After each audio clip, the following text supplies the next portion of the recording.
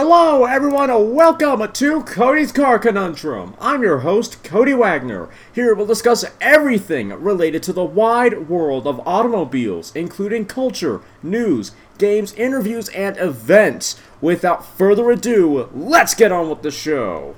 Hey everyone, welcome to another new car episode. As you probably saw from the episode post thing, we're talking about a car that I imagine no one cares about, but I was kind of intrigued because I didn't think that this car would still be here, let alone get a facelift. I am of course talking about the facelifted Mitsubishi Mirage. It arrives in America with a host of improvements. Improvements is probably the wrong word. Alterations would be I think more accurate, because the only way to improve the Mirage would either be to drop it from the lineup or give it a 1.6-liter turbocharged engine that has 260 horsepower and give it all-wheel drive and make it a Toyota Yaris GR competitor. That's not gonna happen! Following its debut overseas, Mitsubishi has introduced the facelifted Mirage in America. Available as a sedan and a hatchback, the 2021 Mirage features an all-new front fascia with a dynamic shield grille. The model has also been equipped with new headlights and sportier air intakes. The styling changes are less noticeable out back, but include a new rear bumper and restyled taillights. The model also sports a revised color palette that now features white diamond and sand yellow.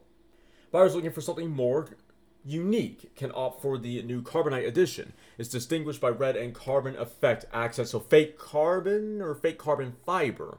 Either way, it's fake, so Moving into the cabin, drivers will find an altered interior that comes standard with a 7-inch infotainment system with Android Auto and Apple CarPlay compatibility. The 2021 Mirage also gains new soft touch accents, redesigned armrests, and window armrests. That's such a weird word. And window switches. I was about to say stickers or stitches, but no, window switches with a sporty carbon fiber effect. No, it's fake, so it's just lame. Speaking of upgrades, the Mirage now comes standard with a forward collision mitigation system with pedestrian detection. The range-topping SE variant goes even further as it adds automatic high-beam headlights and a lane departure warning system. Power comes from a familiar and disappointing 1.2-liter 3-cylinder engine that provides 78 horsepower or 58 kilowatts and or 79 PS and 74 pound-feet of torque or 100 newton-meters of torque. It can be connected to either a 5-speed manual or an optional continuously variable transmission. That is, especially in a car that has no power and no torque. Never go for the CVT. You're going to be better off with the manual. While the engine is a grave disappointment, the Mirage is the most fuel-efficient gasoline-powered non-hybrid hybrid vehicle in America, as it returns 36 mpg city and 43 mpg highway and 39 mpg combined when equipped with the CVT. Pricing starts at $14,295, which is already way too expensive, and that's for the hatchback. It starts at $15,295 for the sedan. That's $300 more than last year's model, but it excludes a destination and handling charge of $1,095 or $1,220 in Alaska and Hawaii. I'm sure y'all won't care by now, but let's talk about the looks. I do think, at the very least for the front end, that this is actually an improvement on the Mirage. It does make it look a little more interesting, and certainly with the hatchback with red accents, it certainly makes it look more sporty. Though we can all agree this thing is not sporty by any means. Though if it were me, I think I'd have to go for the sedan.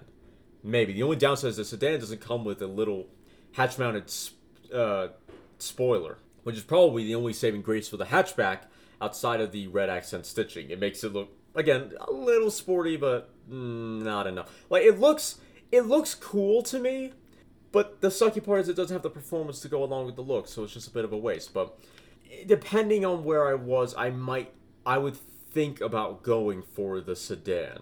Maybe. Apparently, though, it comes with some Sparco wheels, so that's also cool. Factory Sparco wheels. That is the best possible thing about this car. Well, that and the manual, but yeah.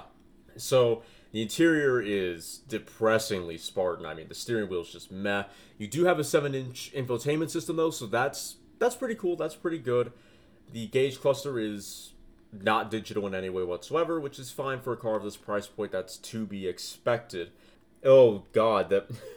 So, the automatic transmission has one of those early 2010s Fast and Furious-esque shifters where you have to go in a bunch of directions just to get to drive or reverse or neutral.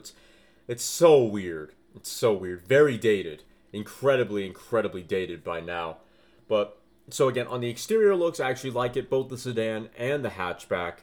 I think the front end it's definitely an improvement. It makes it look sporty. It's just that it's a shame it doesn't have an engine to go with the looks, especially the hatchback. The hatchback, I think, is actually good looking. It is genuinely good looking, but once again, we come back to the lack of performance. That is the biggest shame. And God only knows how it drives. I would hope it would drive interestingly, but I bet you it doesn't. And then we don't even know how safe and or not safe this thing is. I would say, even with the appreciation and, well, I say reliability, this is a Mitsubishi, so modern Mitsubishis aren't that great. I would say, take your 14 grand, get a 2017 Chrysler 200 instead. It won't be nearly as fuel efficient, but it'll be a much better car with much more technology. It'll be much more comfortable, just a better car all the way around. But on the flip side, it doesn't come with Sparco wheels that you can probably option. So the Mirage does have that on the 200. But yeah, so for those looking for a really, really cheap car like college students, hey, the new Mitsubishi Mirage is out.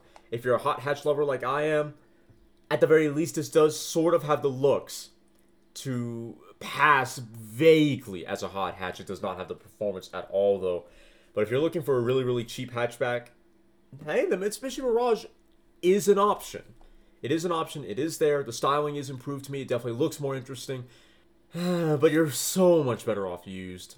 With pretty much anything used, I would go that route instead. But anyway, I hope you enjoyed this really short episode for the 3 people who are interested in really tiny subcompact cars like this. If you enjoyed, then please like the episode, share the episode, and follow the podcast. If you're watching on YouTube, then please like, comment, share, and if you consider subscribing, well, I thank you. And if you do subscribe, please hit the little notification bell and all notifications. That way you'll be notified every time I upload. If you want to listen to this podcast on the road but don't want the Podbean mobile app, well, no problem. Before you set off, boot up wherever you get your podcast, type in Cody's Car Conundrum, and then choose the episode you want to listen to. I'll see you all next time. You've just listened to me probably ramble about some cars, if I'm being honest. If you've enjoyed me passionately talking about lumps of metal on wheels, then why don't you follow me on Twitter at CodyCar, CONUNDRM, or check out my website, www.codyscarconundrum.com, for articles and other car-related content. If you have any questions or would like to become a sponsor, send an email to drtaffy777@gmail.com and put sponsor in the subject line. Make sure to follow me here or any other platform so you don't miss out on more full throttle content. Thanks for listening. I'll see you all in the next episode.